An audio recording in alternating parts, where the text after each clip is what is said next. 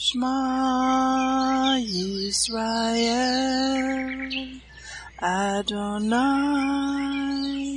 Eloheinu, Adonai Echad, Baruch Shem Kevod, Malkuto Leolam Vaed. Hear, O Israel, the Lord is our God, the Lord is one. Blessed be the name of the glory of his kingdom forever and ever. Amen. Good morning, Mishpachah. Welcome to the Daily Audio Torah. I'm Laura Densmore, your host, and I'm so glad you're joining in with me today. Today is Monday, June 20th. It is prophesied in the book of Amos that in the last days there would be a famine in the land.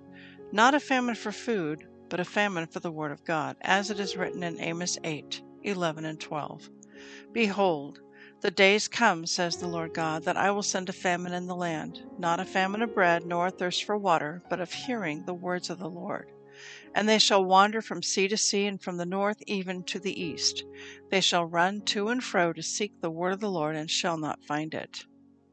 Even in the days of Joseph there were 7 years of plenty, followed by 7 years of famine.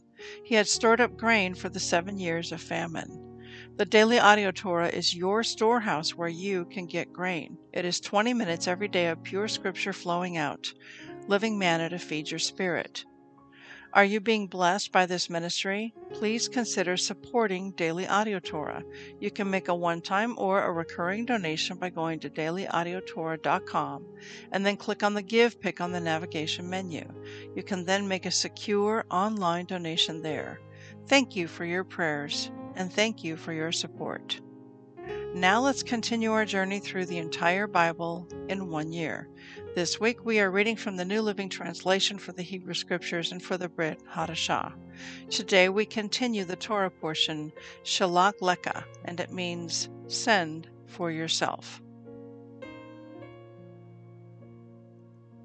Numbers 13:16-33.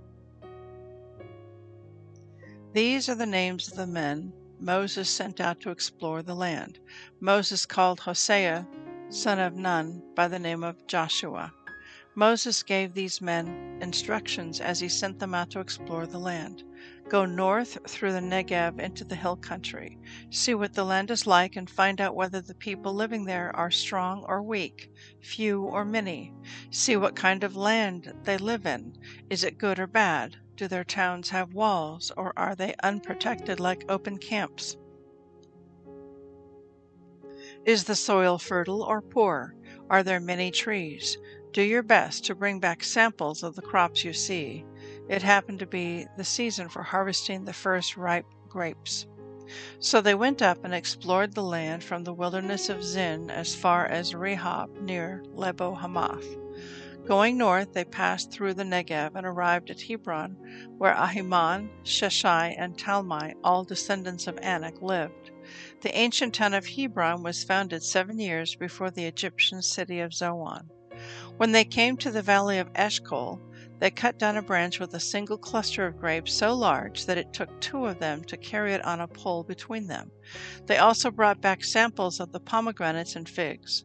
That place was called the Valley of Eshcol, which means cluster, because of the cluster of grapes the Israelite men cut there. After exploring the land for 40 days, the men returned to Moses, Aaron, and the whole community of Israel at Kadesh in the wilderness of Paran.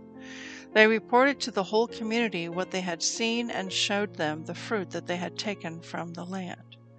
This was their report to Moses. We entered the land you sent us to explore, and it is indeed a bountiful country, a land flowing with milk and honey. Here is the kind of fruit it produces. But the people living there are powerful, and their towns are large and fortified. We even saw giants there, the descendants of Anak. The Amalekites live in the Negev, and the Hittites, Jebusites, and Amorites live in the hill country. The Canaanites live along the coast of the Mediterranean Sea and along the Jordan Valley.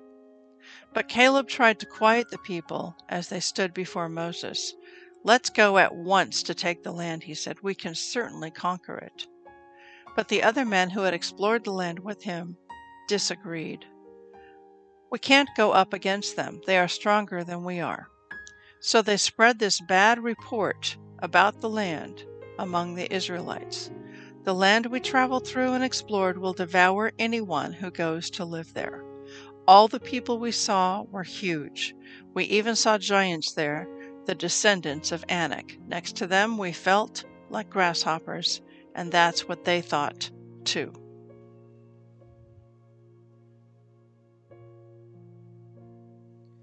First Kings 22, 1-53.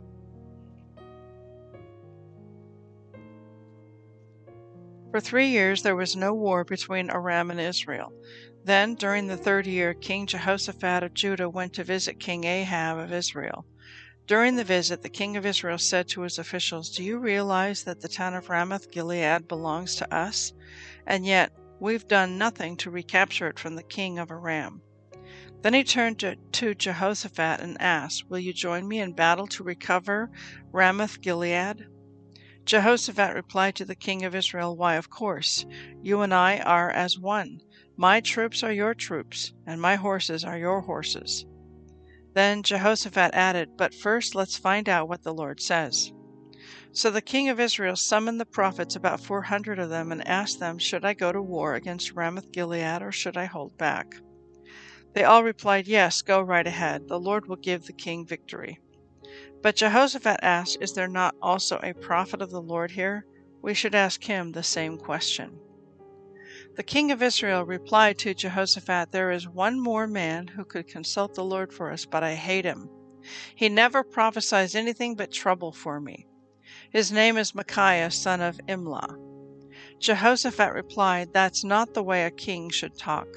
Let's hear what he has to say." So the king of Israel called one of his officials and said, "Quick, bring Micaiah, son of Imlah." King Ahab of Israel and King Jehoshaphat of Judah, dressed in their royal robes, and were sitting on thrones at the threshing floor near the gate of Samaria. All of Ahab's prophets were prophesying there in front of them. One of them, Zedekiah, son of Kenah, made some iron horns and proclaimed, "This is what the Lord says, with these horns you will gore the Arameans to death." All the other prophets agreed. "Yes," they said, "go up to Ramoth-Gilead and be victorious, for the Lord will give the king victory." Meanwhile, the messenger who went to get Micaiah said to him, "Look, all the prophets are promising victory for the king. Be sure that you agree with them and promise success." But Micaiah replied, "As surely as the Lord lives, I will say only what the Lord tells me to say." When Micaiah arrived before the king, Ahab asked him, "Micaiah, should we go to war against Ramoth-Gilead, or should we hold back?" Micaiah replied sarcastically, "Yes, go up and be victorious, for the Lord will give the king victory." But the king replied sharply, "How many times must I demand that you speak only the truth to me when you speak for the Lord?" Then Micaiah told him in a vision, "I saw all Israel scattered on the mountains, like sheep without a shepherd. And the Lord said, 'Their master has been killed. Send them home in peace.'" "Didn't I tell you?" the king of Israel exclaimed to Jehoshaphat. "He never prophesies anything but trouble for me." Then Micaiah continued, "Listen to what the Lord says. I saw the Lord sitting on his throne with all the armies of heaven around him, on his right and on his left. And the Lord said, 'Who can entice Ahab to go into battle against Ramoth-Gilead, so he can be killed?' There were many suggestions, and finally a spirit approached the Lord and said, 'I can do it.' 'How will you do this?' the Lord asked.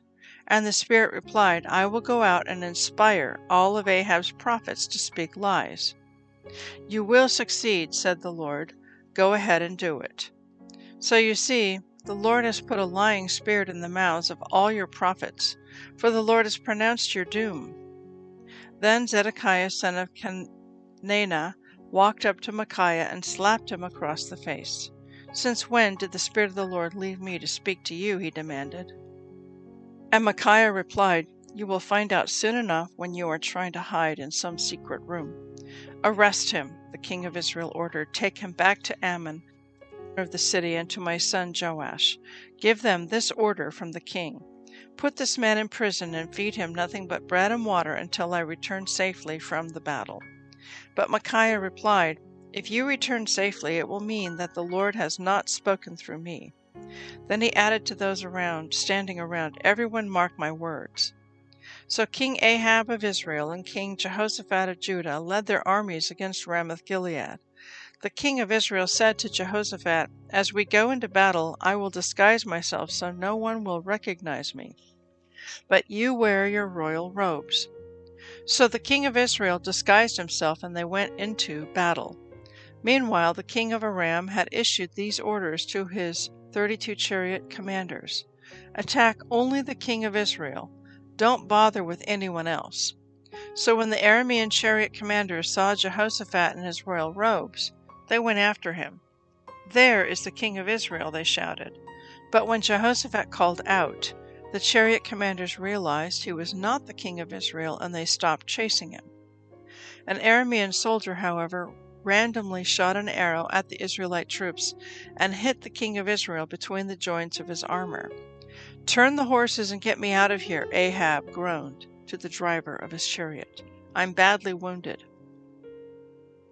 The battle raged all that day, and the king remained propped up in his chariot facing the Arameans. The blood from his wound ran down to the floor of his chariot, and as evening arrived he died. Just as the sun was setting, the cry ran through his troops, "We're done for. Run for your lives." So the king died, and his body was taken to Samaria and buried there. Then his chariot was washed beside the pool of Samaria, and the dogs came and licked his blood at the place where the prostitutes bathed, just as the Lord had promised. The rest of the events in Ahab's reign and everything he did, including the story of the ivory palace and the towns he built, are recorded in the book of the history of the kings of Israel. So Ahab died, and his son Ahaziah became the next king. Jehoshaphat, son of Asa, began to rule over Judah in the 4th year of King Ahab's reign in Israel. Jehoshaphat was 35 years old when he became king, and he reigned in Jerusalem 25 years. His mother was Azubah, the daughter of Shili. Jehoshaphat was a good king, following the example of his father Asa. He did what was pleasing in the Lord's sight. During his reign, however, he failed to remove all the pagan shrines, and the people still offered sacrifices and burned incense there. Jehoshaphat also made peace with the king of Israel. The rest of the events in Jehoshaphat's reign, the extent of his power, and the wars he waged are recorded in the book of the history of the kings of Judah. He banished from the land the rest of the male and female shrine prostitutes who still continued their practices from the days of his father Asa. There was no king in Edom at that time, only a deputy. Jehoshaphat also built a fleet of trading ships to sail to Ophir for gold. But the ships never set sail, for they met with disaster in their home port of Ezion-Geber. At one time, Ahaziah, son of Ahab, had proposed to Jehoshaphat, "Let my men sail with your men in the ships." But Jehoshaphat refused the request. When Jehoshaphat died, he was buried with his ancestors in the city of David. Then his son Jehoram became the next king. Ahaziah, son of Ahab, began to rule over Israel in the 17th year of King Jehoshaphat's reign in Judah. He reigned in Samaria 2 years. But he did what was evil in the Lord's sight, following the example of his father and mother, and the example of Jeroboam, son of Nebat, who had led Israel to sin. He served Baal and worshipped him, and provoked the anger of the Lord, the God of Israel, just as his father had done. Acts 13:16-41. So Paul stood, lifted his hand to quiet them, those in the synagogue, and started speaking. "Men of Israel," he said, you God-fearing Gentiles, listen to me. The God of this nation of Israel chose our ancestors and made them multiply and grow strong during their stay in Egypt. Then, with a powerful arm, he led them out of their slavery. He put up with them through 40 years of wandering in the wilderness. Then he destroyed 7 nations in Canaan and gave their land to Israel as an inheritance. All this took about 450 years. After that, God gave them judges to rule until the time of Samuel the prophet. Then the people begged for a king, and God gave them Saul, son of Kish, a man of the tribe of Benjamin, who reigned for 40 years. But God removed Saul and replaced him with David, a man about whom God said, I have found David, son of Jesse, a man after my own heart. He will do everything I want him to do. And it is one of King David's descendants, Yeshua, who is God's promised Savior of Israel. Before he came, John the Baptist preached that all the people of Israel needed to repent of their sins and turn to God and be baptized. As John was finishing his ministry, he asked, Do you think I am the Messiah? No, I am not, but he is coming soon, and I'm not even worthy to be his slave and untie the sandals on his feet. Brothers, you sons of Abraham, and also you God-fearing Gentiles, this message of salvation has been sent to us. The people in Jerusalem and their leaders did not recognize Yeshua as the one the prophets had spoken about. Instead, they condemned him, and in doing this they fulfilled the prophets' words that are read every Sabbath. They found no legal reason to execute him, but they asked Pilate to have him killed anyway. When they had done all that the prophecies said about him, they took him down from the cross and placed him in a tomb. But God raised him from the dead, and over a period of many days he appeared to those who have gone with him from Galilee to Jerusalem. They are now his witnesses to the people of Israel. And now we are here to bring you this good news. The promise was made to our ancestors, and God has now fulfilled it for us, their descendants, by raising Yeshua.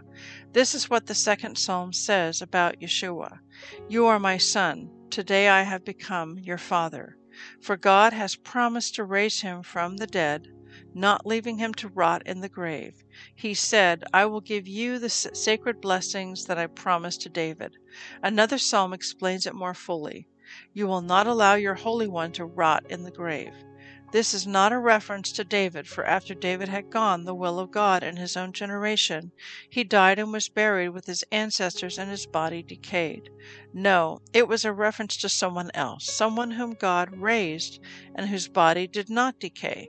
Brothers, listen. We are here to proclaim that through this man, Yeshua, there is forgiveness for your sins. Everyone who believes in him is made right in God's sight, something the law of Moses could never do. Be careful. Don't let the prophet's words apply to you, for they said, Look, you mockers, be amazed and die, for I am doing something in your own day, something you wouldn't believe even if someone told you about it. Psalm 138, 1-8. I give you thanks, O Lord, with all my heart. I will sing your praises before the gods. I bow before your holy temple as I worship. I praise your name for your unfailing love and faithfulness, for your promises are backed by all the honor of your name. As soon as I pray, you answer me. You encourage me by giving me strength. Every king in all the earth will thank you, Lord, for all of them will hear your words. Yes, they will sing about the Lord's ways, for the glory of the Lord is very great. Though the Lord is great, he cares for the humble, but he keeps his distance from the proud. Though I am surrounded by troubles, you will protect me from the anger of my enemies. You reach out your hand, and the power of your right hand saves me. The Lord will work out his plans for my life. For your faithful love, O Lord, endures forever. Don't abandon me, for you made me. Proverbs 17:17 and 18. A friend is always loyal, and a brother is born to help in time of need. It's poor judgment to guarantee another person's debt or put up security for a friend. I'd like to speak to you today from our Torah portion from Numbers chapter 13, verses 16 to 33. And in this section, this passage from Numbers 13, we see the 10 spies returning with a negative report. And because of their negative report, the people lose heart. And their words, the words of these 10 spies, we can't go up against them. The people are stronger than we are. They will devour us, and we are as grasshoppers in their eyes. That spread like a virus, a spirit of fear, doubt, and unbelief. And the people lose heart and they want to turn around and go right back to Egypt. The only 2 spies who gave a good report were Joshua and Caleb. But the 10 spies spread a negative report and disheartened the people. This was huge. They were not trusting God. God had promised them, I'm going to go with you and I'm going to give you this land. And so instead of believing in God's promise and trusting Him, they all walked in fear, doubt, and unbelief. Now, this report happened on a certain particular day. It wasn't just any random day. This negative report was given on the 9th of Av.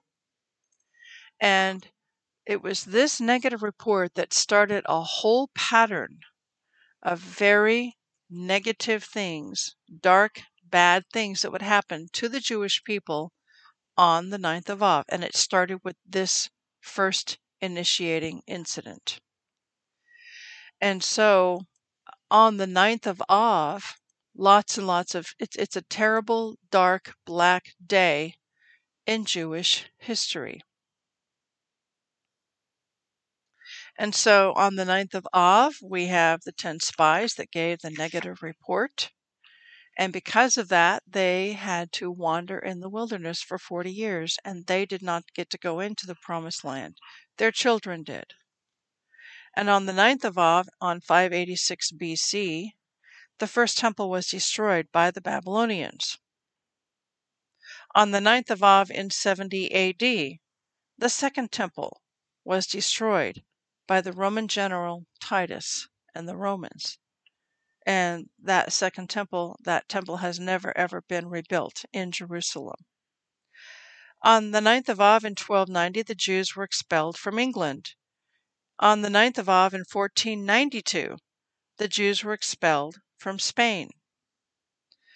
On the 9th of Av, July 23rd, 1942, the Treblinka extermination camp became operational, and between 800,000 and 900,000 Jews were murdered there. On the 9th of Av,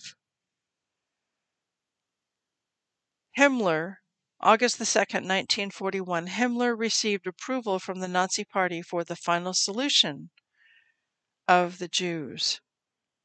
And on the 9th of August the 14th, 2005, there was a forced evacuation of Jews from the Gaza Strip. And then they moved it up by 1 day to the 10th of Av because they recognized and realized, oops, the 9th of Av is a bad day. Let's do it on the 10th of Av instead. So we have a lot of bad things that have happened on the 9th of Av. Yet the scriptures foretell us that there's a day coming when instead of this day being a day of sorrow and grief and sadness and bad things happening, it's going to be, instead of it being a cursed day or a day of judgment, it'll become a day of blessing. And in Zechariah chapter 8, starting in verse 19, it is written, Zechariah chapter 8, verse 19, thus says the Lord of hosts, the fast of the 4th month, the fast of the 5th, the fast of the 7th, and the fast of the 10th shall be joy and gladness and cheerful feasts for the house of Judah, that is the Jews. Therefore love truth and peace. Thus says the Lord of hosts, people shall yet come, inhabitants of many cities. The inhabitants of one city shall go to another, saying, let us continue to go and pray before the Lord and seek the Lord of hosts. I myself will go also. Yes, Many peoples and strong nations shall come to seek the Lord of hosts in Jerusalem, and to pray before the Lord. Thus says the Lord of hosts, in those days 10 men from every language of the nations shall grasp the sleeve of a Jewish man, saying, Let us go with you, for we have heard that God is with you. So what this is saying is that these fast days will become feast days. And on the 9th of Av, it is a fast day. That's the Jewish people do not eat any food or drink, and they mourn and they wail, and it's a day of sorrow and a day of prayer and a day of repentance. And Christians are beginning to join with the Jewish people to observe this day and to focus on repenting for the sins of our church forefathers. You can learn more about this if you go to the website, the number 9-av.com. The website is the number 9-av.com. The nation's 9th of Av, and it's a call to fast and pray on the 9th of Av along with the Jewish people, and for us to repent of the sins of our church forefathers, the many sins and atrocities that have been committed against the Jewish people, done in the name of Christ. And I'm thinking of the Inquisition, the Crusades, the Holocaust, and the pogroms, and the expulsions over the decades and over the centuries. Again, learn more about that from going to the website, the number 9-av.com. And I believe this year they are planning to actually go to Jerusalem for the 9th of Av to have a time to pray and to repent, and then there will be some touring of Israel afterwards. It's a very powerful time and a very life-changing time. I highly recommend it. I was involved with this group with making this happen, the planning of it, for several years. Okay, that's all I have for today, and have a blessed day, and we'll see you tomorrow. Shalom.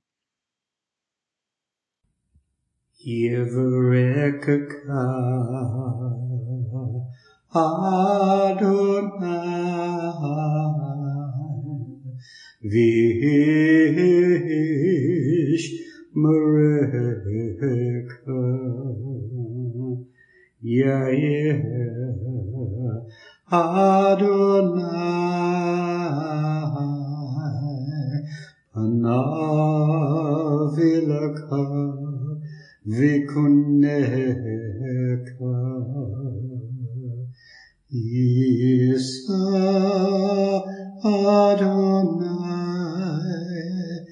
Panav Lecha Vayaseh Lecha Lecha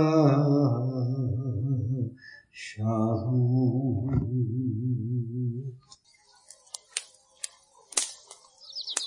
The Aaronic blessing from Numbers chapter 6, 24 to 26. Adonai bless you and keep you. Adonai make his face to shine upon you and be gracious to you. Adonai lift up his countenance upon you and give you peace.